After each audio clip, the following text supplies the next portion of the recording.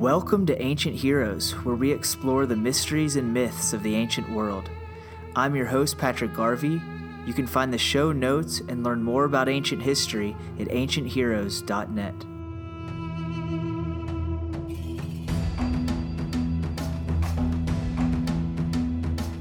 I'm here today with Kara Cooney, who is a professor of Egyptian art and architecture at UCLA with a specialty in craft production, coffin studies, and economies in the ancient world. She has created and produced a miniseries for the Discovery Channel called Out of Egypt, and she's also the author of multiple books, including The Woman Who Would Be King, Hatshepsut's Rise to Power in Ancient Egypt. That's a tough one to pronounce. Hatshepsut's Rise in Power in Ancient Egypt in 2014, and When Women Ruled the World, 6 Queens of Egypt in 2018. And she has an upcoming book called The Good Kings, Absolute Power in Ancient Egypt and the Modern World, which is available for pre-order now on Amazon. So is there anything major I'm leaving out? No, I would, I even have my Hatshepsut mug. Can you see it? That's great. What would Hatshepsut do? The pronunciation of Hatshepsut is a tricky one. So a lot of people say hat, cheap suit, Hatshepsut. You know, that's a way to do it. But when I typed it out, I thought I would be able to say it more easily. So I guess my first question, I was just looking at your biography last night online, and you've been involved in so many different things, both popular things kind of for the masses and shows on Discovery, but also really specific academic research. And I guess my first question is, can you just tell us a little bit about your background and how you became an Egyptologist and kind of what your interests are and what your work is focused on? Yeah, it's funny how life works, you know, that I end up having this rather split personality, in a sense that I have the trade books and the public stuff on the one hand, and then on the other I do the more serious academic work. And it's funny. I had a colleague. I told him once, well, you know, I didn't plan any of this, and he said dismissively, "Oh, Kara, I'm sure that's what you would all want us to believe."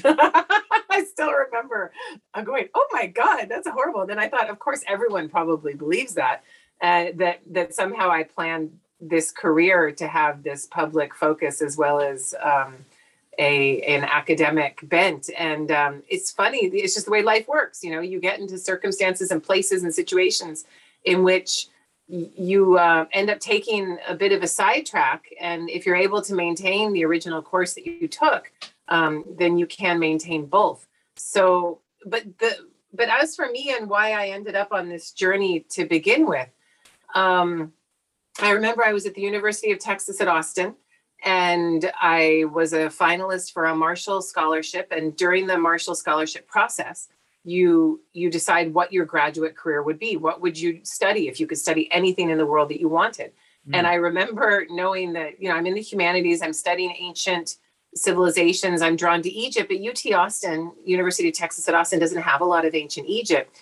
And I break out the catalogs. This is with paper back in the day, right? Like, you know, like phone book type paper. This would be like 92, probably 1992, and started looking at the courses offered at places like Oxford and Cambridge and Liverpool, because that's where the Marshall Scholarship would take place. And looking at all of these courses for ancient Egypt, I'm like, that's what I want to do. Yeah. I'm good at that. And I don't know why. That was the thing that ended up biting me and pulling me in. I didn't end up going to Britain. I instead got a full scholarship and stipend to go to Johns Hopkins in Baltimore. So I went there instead. And I seem to not have looked back. It's something that I continue to want to devote my time and attention to. Wow. And I also saw that one thing that jumped out to me was that you have traveled around the world studying hundreds of Egyptian coffins. And I found that to be fascinating. And can you talk a little bit about that?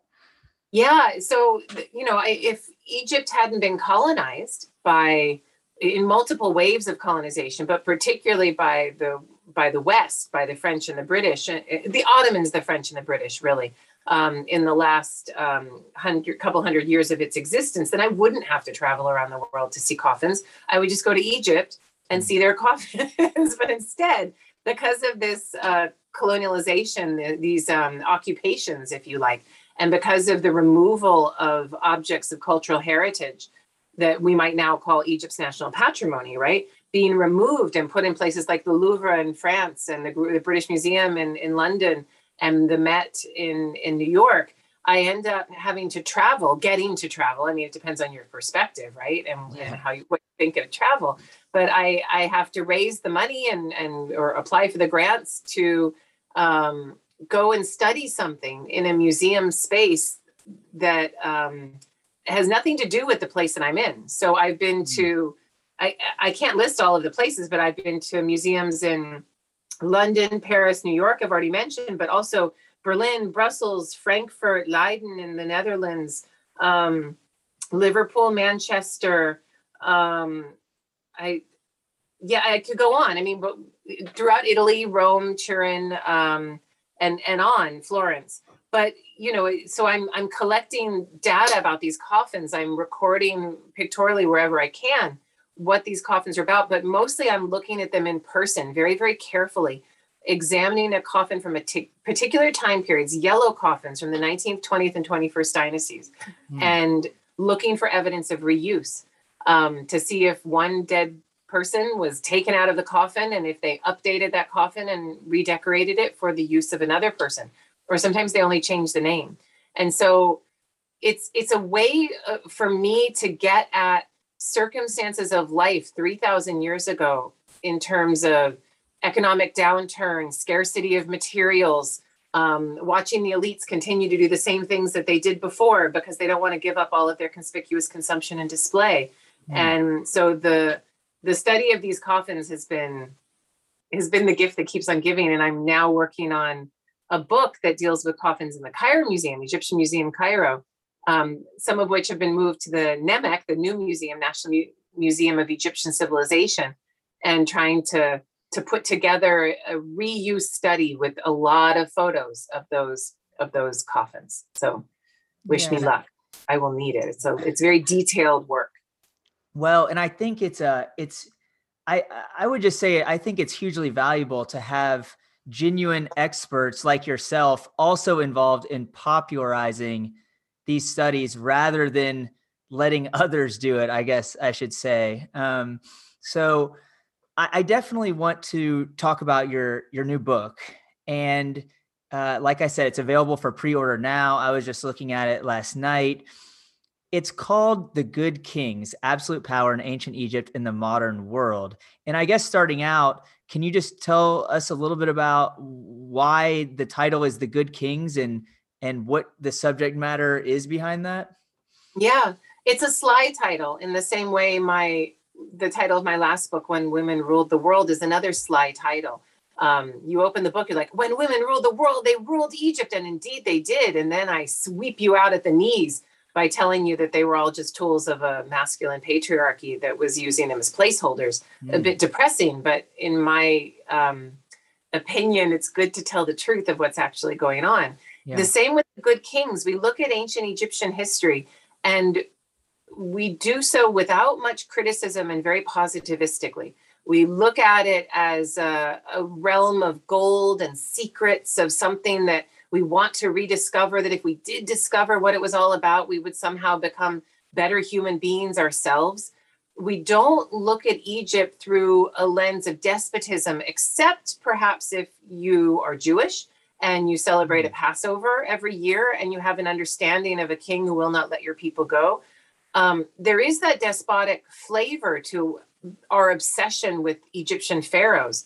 But really in the West, in the United States, in most of Europe and Britain, there is this celebration of that kind of power, that excess, that ability to display King Tut's tomb with a solid gold coffin of 269 pounds.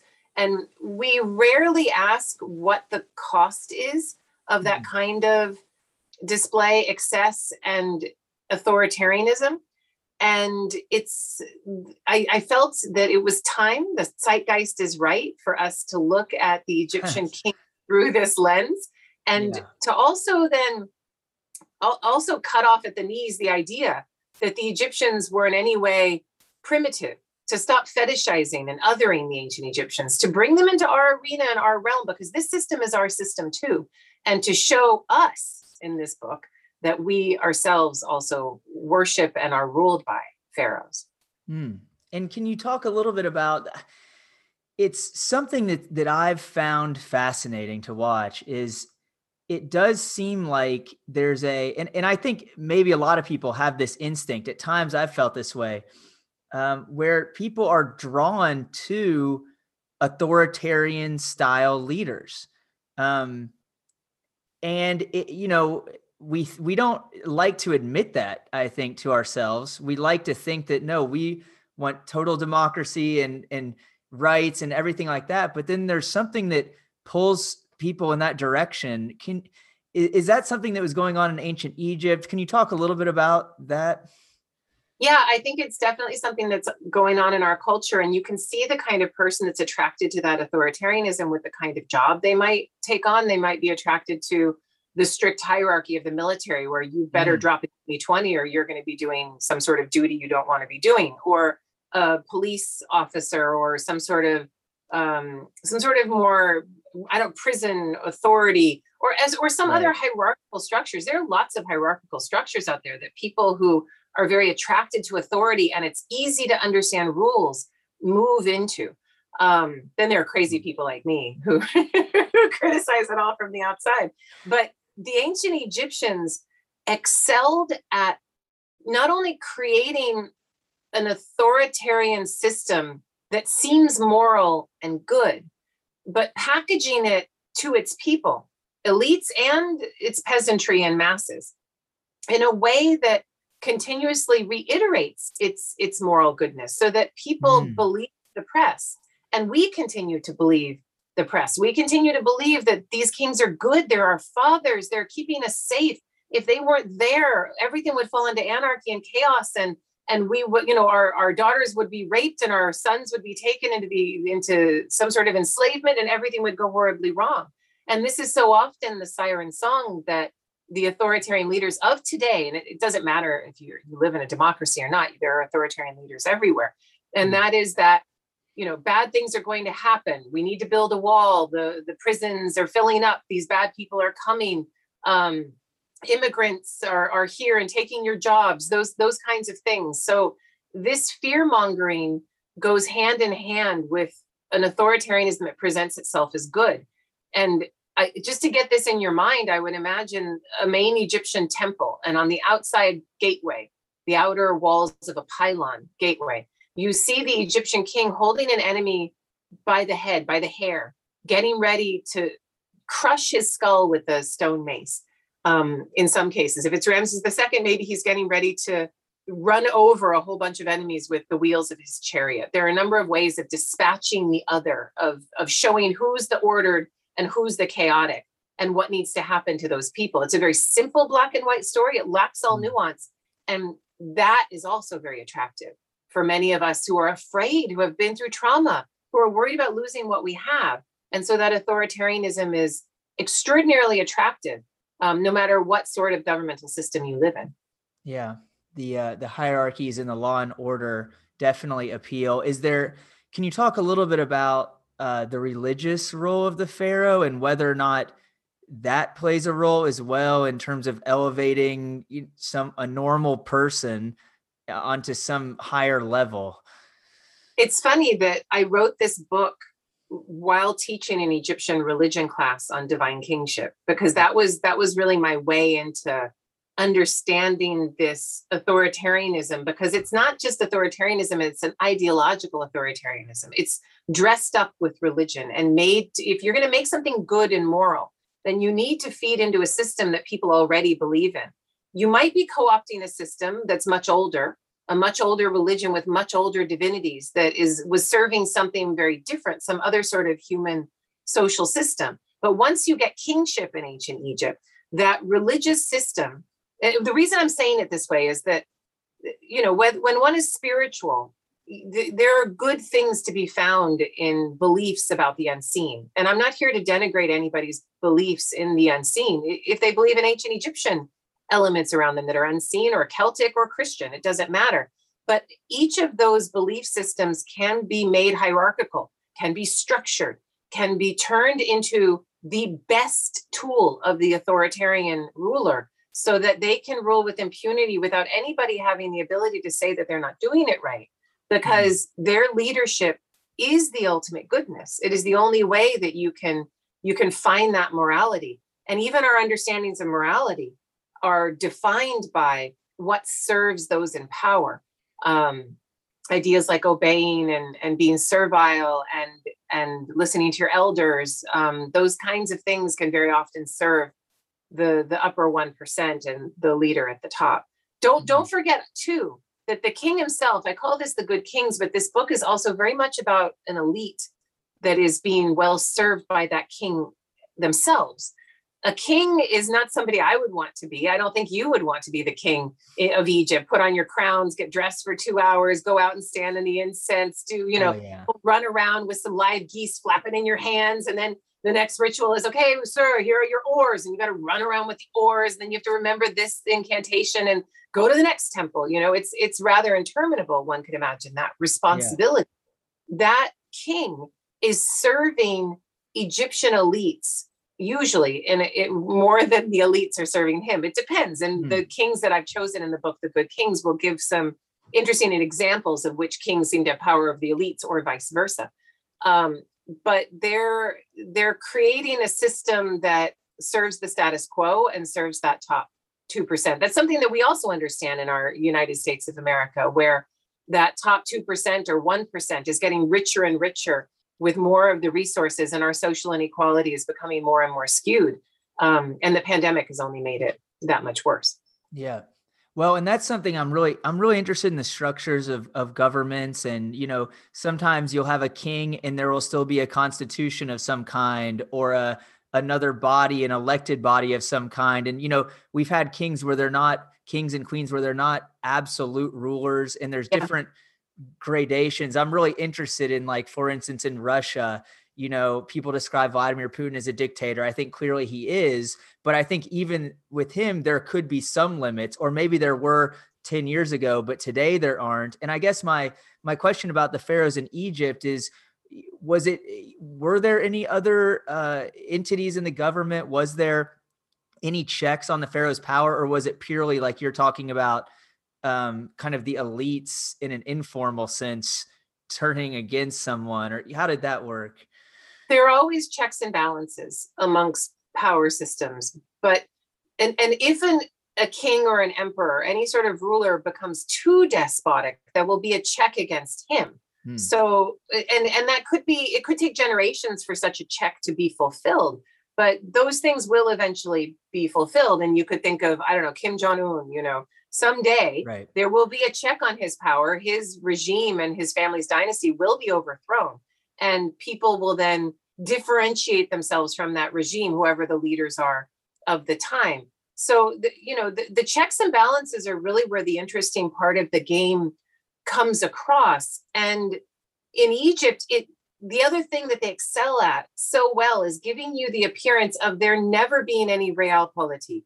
Nothing going on behind the scenes, no whispers in the dark, no Machiavellian sorts of structuring or coalition building, no competition amongst elites.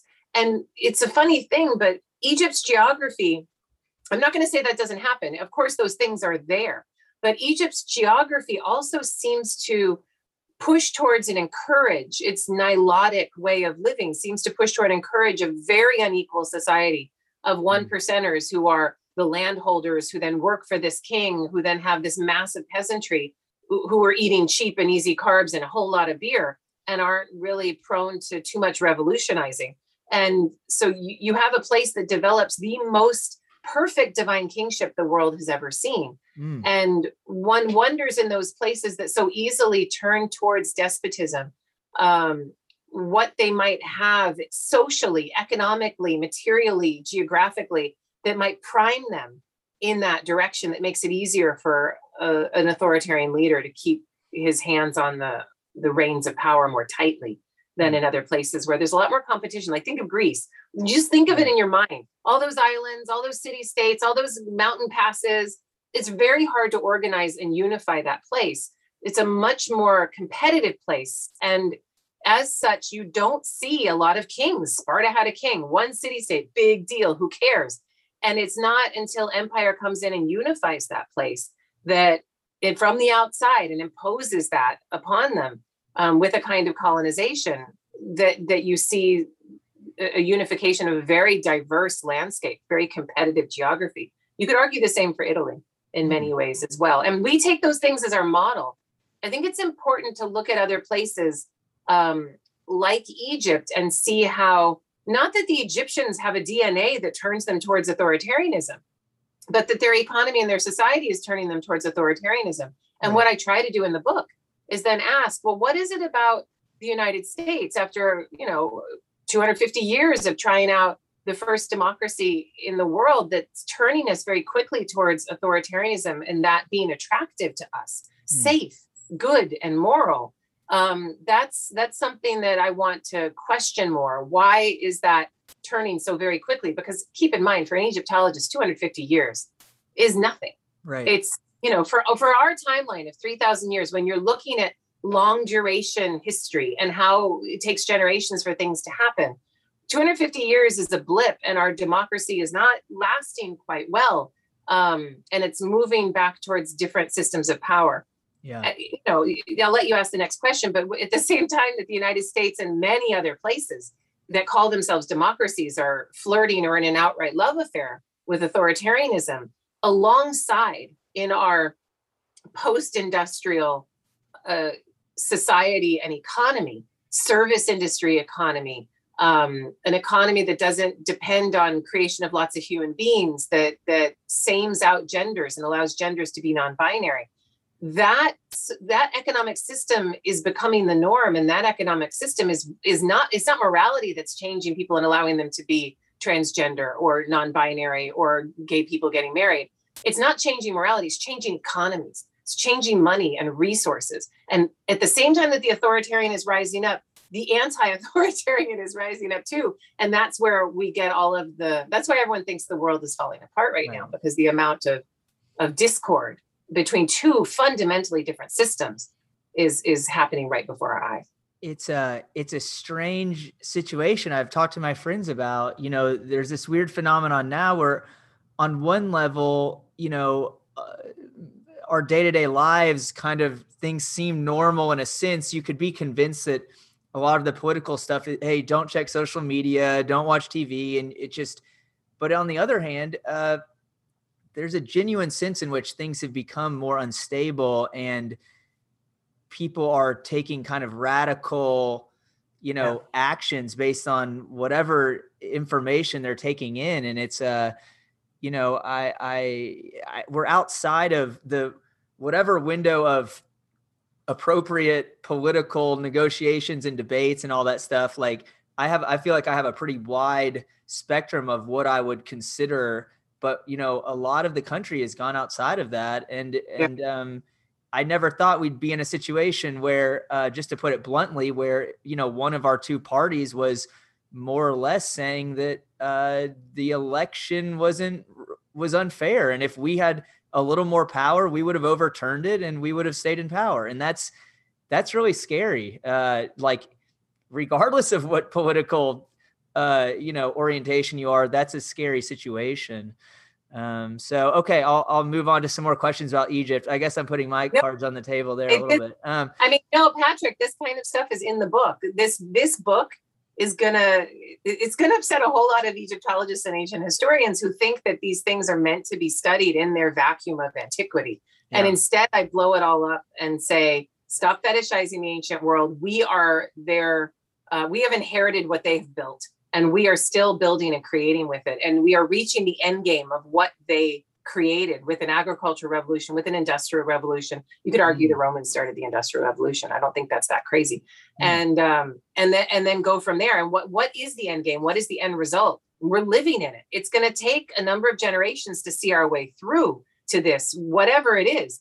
And I wonder if our planet will make it at the same time, because Yeah. the way that a patriarchal society works is to pull as many resources to the patriarch as possible, and to not be interested in a sustainability, but instead to be interested in power. And we are still doing these things. And now, and with 8 billion people almost, as we cut down all of these forests and pull out all the coal and get all the petrochemicals that we possibly can and fill the ocean with plastic, it's an interesting race to the end over the next 100 years. Who's going to win? And will the earth make it in the end? Yeah, these are things that everybody should be thinking about, whether you study an ancient culture of 3,000 years ago or not.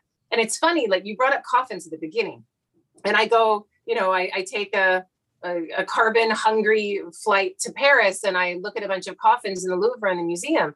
And by looking at those coffins, I am examining human reactions to crisis. And that reaction to crisis from some 3,000 years ago is, you know what? Yeah, we can't get wood. Yeah, we're having a hard time with this economy and there's grain inflation, but you know what? Let's keep doing the same thing. So let's just take grandma out of the coffin, or mom, and let's redecorate it, replaster it, because we've got that stuff, and repaint it and pretty it up, and then put, my husband into the coffin, or my wife, or whoever who is recently dead. And people continue to do the same things. And it's only when there is an absolute breaking point that I see in the archaeological record something completely different, which is no coffins at all. and that kind of lack of conspicuous consumption, which is not necessarily as bad a thing as some art historians and historians like it is. Maybe living in a time period when pyramids were not being built is the time period you would actually want to live in. Rather than being able to look up at those pyramids and go, oh, aren't they beautiful? Would you do that? Or would you look at those pyramids and think, God damn it, they're going to get me. They're going to draft me into service now soon. And there's this constant worry of your overlord coming to tell you what to do. So in reading a preview of your upcoming book, it looked like you profile 5 different pharaohs in that book. Yep. And I guess, can you just tell us a little bit about who they were and why you selected those 5? Yeah, good segue, because the first one is Khufu, who built the Great Pyramid on the Giza Plateau. And I picked kings whose names are well known for the most part, and whose creations are very well known to us, but kings that are pretty much at the top of their game. If Egypt is 3,000 years of up and down, apexes and nadirs, then I pick those kings that are, right there up at the top, because not only can I see the excesses of power, I can see the beginnings of the downward slide. It doesn't happen right away, but you can see that all of the things that are being done at the top are preparing the way for the descent. It's just the creation of the downward fall. And the more Baroque, in a sense, the better. So Khufu, who built the Great Pyramid, ends up paving the way for a massive bureaucracy to build those pyramids that takes power away from kingship in general. So after Khufu's time, the king is emasculated, if you like. The king is less in the trenches amongst his men, super powerful, because all of that he has, you can't build a pyramid without dozens of empowered officials who are knowledgeable on their own and on whom you depend to get that thing done. And so the transfer of power and resources and wealth to those men is considerable. And so that was what I was playing with in that chapter. The next king is less well known, Senwosret III. If you saw a statue of him, you see this drawn, sad face, which I call the most effective guilt trip ever carved in stone. This king that's angry with you and disappointed all at the same time and wants you to do better. And he ends up breaking his elites. His elites had their own private armies and lots of land of their own. And kind of like Louis the 14th, he brings them all to his new capital city and really has them by the balls, if you like. The third one is Akhenaten. Have you heard of Akhenaten before? No. Do you know this? I don't think so. So this is an Egyptian king who arguably invented monotheism for the first time on planet Earth. Oh, wow. The one god is the Aten sun in the sky. And he built all of these temples that show him under the rays of that sun, connecting with the sun. He's the son of the sun. And he closes down all of the other temples, takes away their resources. And it's a pretty difficult time to be an Egyptian. Lots of change that he only could have instituted if he was at the top of his game. And he was. Egypt was the richest it had ever been.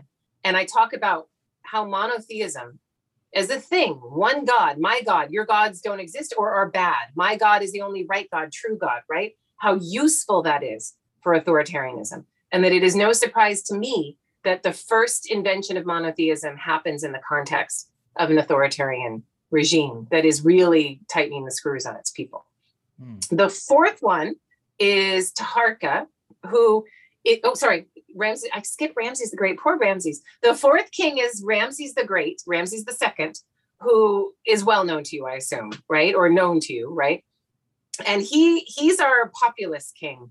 He's our king who's there like Maximus Meridius amongst his people and Gladiator, that good general who's there fighting alongside his men, pulling in as much popular attention as he possibly can, building as many colossal statues as he possibly can. And the connections to our modern political reality are so easy to make. It was so much fun to write that chapter. And then the last king is Taharqa of the 25th dynasty. And he is a king from Sudan whose people for millennia before were colonized and exploited by the ancient Egyptians for their minerals, particularly their gold and their granites. And Taharqa, this is like around 650 BCE, he ends up being the inheritor of a regime that has taken over Egypt. He is an emperor in his own right, an African emperor who has taken over all of northeastern Africa. And he ends up meeting his end fighting against another emperor, one Esarhaddon, who takes his son captive and takes Egypt into his own grasp. And that last chapter is very much a discussion of what colonialism does to people and how hard it is to see the power dynamics even after colonialism is left, so that you and I and you can see on the screen, on the Zoom as we're talking, are little Latin alphabet letters that are left there as a remnant of the colonialism from ancient Rome that went into Britain and imposed its writing system of Latin script upon those people. And we still use that script without even thinking of it as a colonial imposition of Romans who did all kinds of horrible things to the Britons. So there's all kinds of little unseen things. And in the United States in particular, where colonialism is so very new, we still have a very hard time seeing it. Where are the indigenous people? With whom do they identify? Do they pass as white, so-called? And what does Taharqa have to say about all of those interesting questions? So it's a book about power. It's a book about how power dresses itself up and makes itself perfect and beautiful. And it's a book about how the Egyptians are not different from us at all. We are doing very much the same things, maybe without all the silly crowns and hats and things, but we're doing it nonetheless. I'm really glad that so it sounds like you're connecting these different themes to the modern world. Oh yeah. That's why the title, Patrick, is the subtitle. So it's The Good Kings, and then it's Absolute Power in Ancient Egypt and the Modern Day, because I talk so much about modern politics. I even mentioned Obama's tan suit. Do you remember that, when he wore a tan suit and everyone freaked out? Like, how dare he wear a tan suit? Yeah, then, I'm still mad about the tan suit. Things like that. So I throw in little things where I find appropriate. Yeah. Well, and I think that, again, I'm kind of repeating myself, but I think oftentimes I'll be in a bookstore or whatever, and there, a lot of people try to find lessons in history, but oftentimes what you find is that a lot of the people doing this they haven't really done a deep dive into the history. And so if you don't really know the specifics that well, then you're trying to make these broad claims and lessons. It gets kind of tricky. It's almost like they're using it to, the 10 lessons of power or whatever it might be. Whereas in this case, I'm really happy to hear that you are connecting some of these principles back to today. And I wish there were more experts doing that. I remember talking to Eric Klein, who connected some of his stuff about the end of the Bronze Age to, systems today and things like that. And I think we have to think about this stuff. Of course, the specifics are different, but the principles of human behavior and human government and how power changes and all that stuff, like you said, there are principles that are sort of universal. I'm surprised that what you're noticing as a pattern is very interesting. And I'm not surprised that it's people who are living a contemporary life and not an ahistorical life, but then go to history looking for something representative to teach us something we need to know today. But the historians aren't doing it, and they should be the ones who are doing it. And I can tell you why. It's because academic discipline is imposed. It imposes a particularism. And what I mean by that is that every historical story, every discussion of a particular king, every statue, every archaeological site is meant to be, and we are taught to do this, is meant to be discussed in exclusion to your own modern prejudices. It is meant to be particularized and contextualized within that own space as much as you can. And in my opinion, now that amount of academic imposition of particularism, those are big words, right? But essentially it's made the ancient world so different that we have fetishized it. It's made it something so other that it's like, oh no, well, the modern world is completely different from the ancient world. And it allows us to have also a kind of modern superiority, a modern exceptionalism, if you will, and treat the ancient world and the modern world as completely separate and different things, when our DNA hasn't changed, our social systems haven't changed. We still write on stuff and send each other messages, and politics haven't changed a whole hell of a lot. We have more people, but in terms of the people at the top and who's making the deals and the coalitions, the money, that part hasn't changed too much at all. So I would, I've been accused of being universalist. In my first book, my first trade book came out, and I started to take on some of those particularist tropes and started to tear down those walls. I was, a book review called me universalist, which is essentially saying that I am imposing my modern Western morals and beliefs onto the ancient world, and I should not do that. Bad scholar, right? And instead, I think that we do this all the time. Every single time a history is written, we are imposing our modern beliefs onto it. And there is no way to particularize or to create a separation. And I think that all of these things that we get from the ancient world, particularly things in texts or statues or monuments, they are stories being told to us by ancient people with their own perspective and agenda.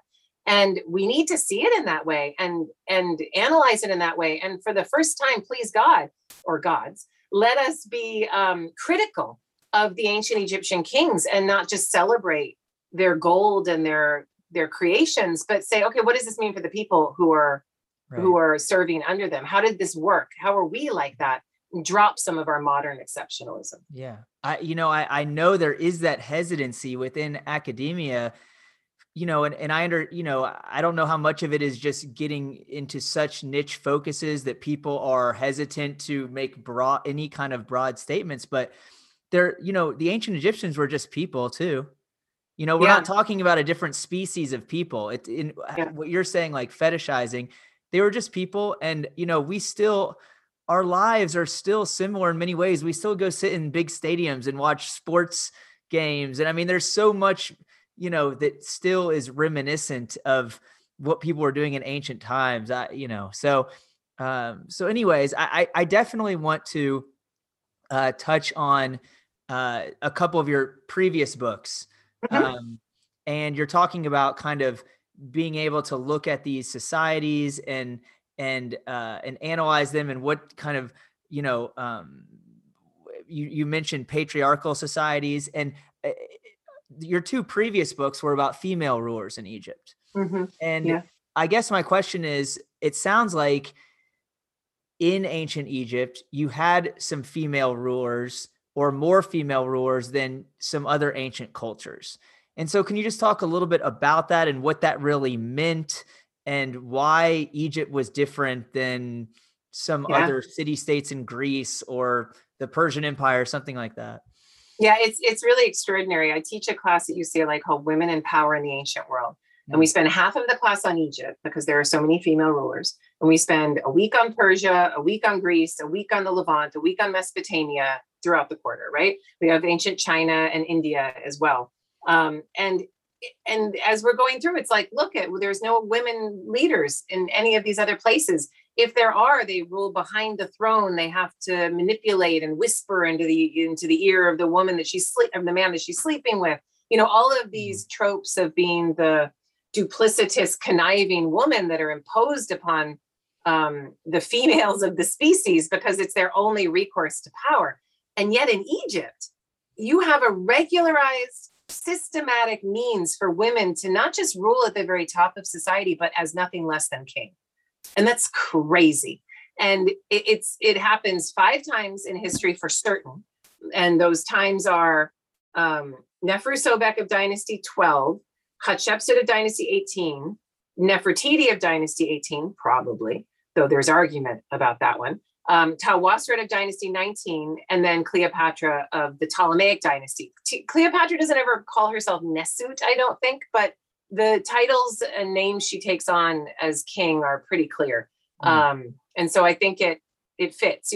She's trying to have her cake and eat it too and work with a Greek-speaking world that doesn't appreciate that kind of power for a woman. And so, but I'll put her in, and I do in the book, put her into that category. So then you ask yourself, well, what the hell's going on? Same DNA? Are they more enlightened? Can't be. Is it their geography? Maybe a little bit. So think of the geography of ancient Egypt that is very hard to invade. You've got the Mediterranean Sea to the north. You've got big deserts on all 3 sides. You've got those cataract, big granite boulders down to the south. And until the age of empires, until guys like Taharqa rose up and the Assyrians, the Persians and the Romans and all of that, not to mention Alexander the Great, until that imperial technology was available, Egypt couldn't really be invaded en masse by outsiders. So you had this happy situation in which you're safe from the outside. And then on the inside, you've got this miracle of Nilotic flooding that creates almost gangbusters crops of wheat and barley every year without very much labor at all. And, in Greece, they're like moving rocks and they're waiting for the rain gods to please rain. And, oh my God, will we be able to grow anything? Okay, never mind, get the sheep and goats and we'll just have that this year. Other places where farming is much more difficult. Egypt is overflowing in cheap grain. And so you have a high population. So you have a high population ruled by, and the Nile also allows provincial landowners to keep tabs on their people, to have the only nice boat that can take grain. And the other guys are all using papyrus skiffs, right? You can't put grain in that. It's going to get wet and get spoiled. So you have a high social inequality within Egypt, but enough plenty in cheap carbs so that people aren't fighting against each other. There's very little competition within Egypt. So long story short, you have an environmental system in which divine kingship, that status quo of generation following generation of king after king after king, without a lot of regicide, without a lot of kings getting thrown off the throne, you create the most perfect divine kingship the world has ever seen. And so once you develop that, now let's say your king dies in a hunting accident, unexpectedly. Oh my God, the king is dead. And let's say he left a 12-year-old. The crown prince is maybe his eldest, maybe his favorite. We don't know exactly how the next king was chosen, but let's say he's only 12. And so what do? You're not in a land like Mesopotamia or Rome or Greece or China, where a whole bunch of warlords are going to create coalitions, get together and try to figure out who's going to be king next. You are instead in a land where everyone's like, oh my God, let's keep the status quo. I'm so comfy and cozy and everything's great. So let's just let his mother rule on his behalf until he's old enough, get the 12-year-old on the throne. We bow down to him. Cool. And your religion's going to make you do that as well. And so you have women, dozens and dozens of women, not way more than 5, that are ruling as regents on behalf of young boys who are not ready yet to be king. Wow. And then every now and then something's a little off, like Hatshepsut, the kid she's ruling for is not her son. It's her nephew at best from a harem situation. And she's able and wants to name herself king because that's not her kid. And then, so she, you'll have the regency working in your favor. Same may have happened for Tawasret, who's ruling for a kid who's not her son. And so the long and short of it is, for this very long answer, is that you've got a very unequal authoritarian situation. And the more authoritarian, the more female power can come into play as a placeholder for a patriarchy. So that's the deep, dark underbelly that I discovered writing that book. It's not that we don't celebrate women for being able to rule. That's awesome. And we have these images and examples now. And you can say to a young girl, look, she could do it, you can do it, or whatever, that exists, right? Yeah. But at the same time, these women are ruling in a patriarchy and they cannot change the system to fit themselves. They have to have that, they have to mold themselves to the system, even to the point of cross-dressing and becoming masculine in their imagery. So it's the more authoritarian it is, the more easily a woman can find her way to power. Think of Greece. You brought up Greece. One man falls, another man going to take his place. No place for a woman in that situation. The more competitive it is, the less room for women. And I would put the United States into that Greco-Roman category. Yeah. That's interesting because there will be times where people will cite more authoritarian countries and say X country has even had this number of female rulers or presidents or whatever, and the United States hasn't. And it's actually, I get the point they're trying to make, but you're actually describing that it, in some ways, the more authoritarian something is, it forces women to have to take over in certain circumstances. Yeah, is that the idea? They become the representative of the family, of a dynasty. Right. And in many of those cases that you're mentioning, in places where there may be democracies, but there are authoritarian leaders or populism or something underway, in many of those places like Chile or India, it's a regicide, if you like, an assassination that demands that a woman step forward and say, okay, I'll do it. My father died for this and I will now step forward and do it. Here's a really interesting example that'll prove your point. In Egypt, before the revolution, who was our dynasty? But Hosni Mubarak's family. And his wife, Suzanne Mubarak, was a very powerful woman with no official position of power. You didn't need to give her an official position. In fact, official would have messed it all up probably. But there she is, creating libraries and schools and doing all of these things. And Hosni Mubarak is placing his sons, Gamal, and I can't remember the name of the other one, into positions of power. And when that revolution happened, the way, and it went through Morsi and the Muslim Brotherhood and religion and all of these other things, but where did it end up? It ended up with the most powerful institution in all of Egypt, military police. And I say military/police, because those two things, while in competition with each other within Egypt, are very much mutually dependent upon one another. And when the military police, in the name of Sisi, took over Egypt, you see almost no female power except as he appoints to ministry positions, because military systems don't generally allow women into high positions of power and keep the men in charge. And so now you don't see a lot of female power happening through the dynasty or through the family. You see it dependent upon Sisi, who's now appointing people in the same way we have military generals today saying we need more military women. And in every branch except for the Marines, you see parity between males and females quickly increasing because it's hierarchically mandated. The military in the United States also proves this point, that the more hierarchical and authoritarian a system is, if you want women in that system, the more quickly you can get them there. And our economic system in the United States with Fortune 500 companies, and how many of those CEOs are female, and it's 8%, I think, in the United States right now, single digits. It means that if we allow the competitive organic nature of people to choose women, they will not. They do not. And the more competitive the system is, the less a woman is able to get into it. And so you see very little opportunities for women and no mechanism to impose them upon people. Right. There's no dynasties. Maybe like Walmart could create a dynasty and maybe she could become CEO, one of the daughters, or who knows. But there's very little mechanism to impose a female ruler on the economic spectrum in our world. Wow. This is fascinating. So essentially you're saying that basically an unexpected side effect of an authoritarian patriarchal system is that from time to time you will have women coming into power in that system, whereas you might not see that as much in a less authoritarian system.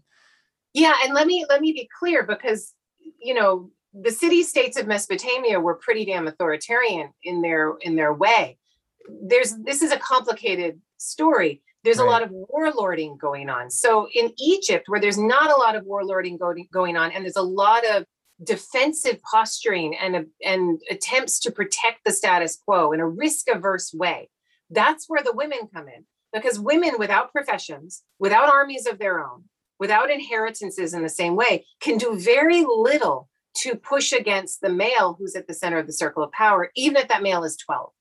The Egyptians could have decided to be super anti-feminist or misogynist and to put the uncle in charge of that 12-year-old kid who can't rule on his own. They could have decided to take the dead king's brother because they need a man and only a man can decide and all of these things.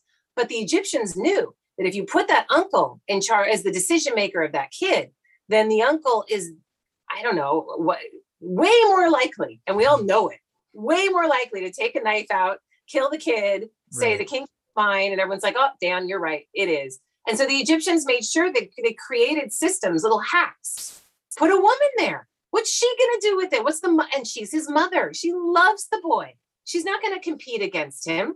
When the regency gets a little twisted and the woman is able to take more power, it's generally because she's not the kid's mother. I'm not going to take the kingship from my son. I love my son. So you use the emotions of the mother-son bond to then perpetuate the system of the patriarchy. If, however, you try to do that in a city-state in Mesopotamia or a Rome or a Greece, then you try to put a woman in power as a decision maker and a 12-year-old on the throne. All the warlord's going to come at you. He's going to last 2 weeks and the woman's going to be dead too. And it's just going to be a disaster with the amount of competition you have there. So using women in this way, in this patriarchal way, works in a protected, risk-averse society. It does not work and does not help in a more militarized, warlording, competitive type society. So there's a lot of variables, but that's how I see it. That's fascinating. This is all totally new to me. Just to remind listeners, we are speaking to Egyptologist Kara Cooney today about her upcoming book called The Good Kings, Absolute Power in Ancient Egypt and the Modern World, as well as her 2018 book, When Women Ruled the World, 6 Queens of Egypt. I want to make sure that, I give you a chance to tell listeners where they can find your work and check out these books and stuff like that. Obviously, they're on Amazon. Is there anywhere else you want to point them to? Yeah, I'm doing signed copies of the new book and probably When Women Ruled the World too at my local bookshop called Book Soup, like soup that you eat. And it's booksoup.com, and you can find the signed copies there. And my website will have all kinds of information. So if you just Google Kara Cooney, you'll find my Squarespace page. And so that should be no problem. And I'm on all the socials. So you'll find me on Facebook, where some of the debating gets pretty hot. So if you want to spend time with intelligent people who are arguing about everything from environmental restrictions, regulations, to abortion, to authoritarianism and masking, in addition to ancient studies, you can go to my Facebook page, where most of the rip-roarous debates are happening. But I'm also on Twitter and Instagram. And I just started a YouTube channel, and I now have a podcast of my own, which is new. And it's called Afterlives with Kara Cooney. And I think we have one episode up, and it's about coffins. So if you want, and it's called Coffin Commerce. So if you want to know how coffins were bought and sold and reused, you know where to go. Awesome. I'm really looking forward to diving into more of your work. It all looks very interesting. We're just getting into Egyptology sort of in this podcast. We've spent most of our time so far on Greece. And, I think one big benefit of more experts like yourself doing this kind of work is people have lost such a sense of history. Yeah. It's like we're living in some world where so we have to be able to think about these past civilizations. Many times we've inherited aspects of these civilizations, and we have to understand them and have an awareness. We're not living in a vacuum. And it's like, I don't want to go off that cliff. I don't want to go off that cliff that when there's so many warnings, we have to find a way not to.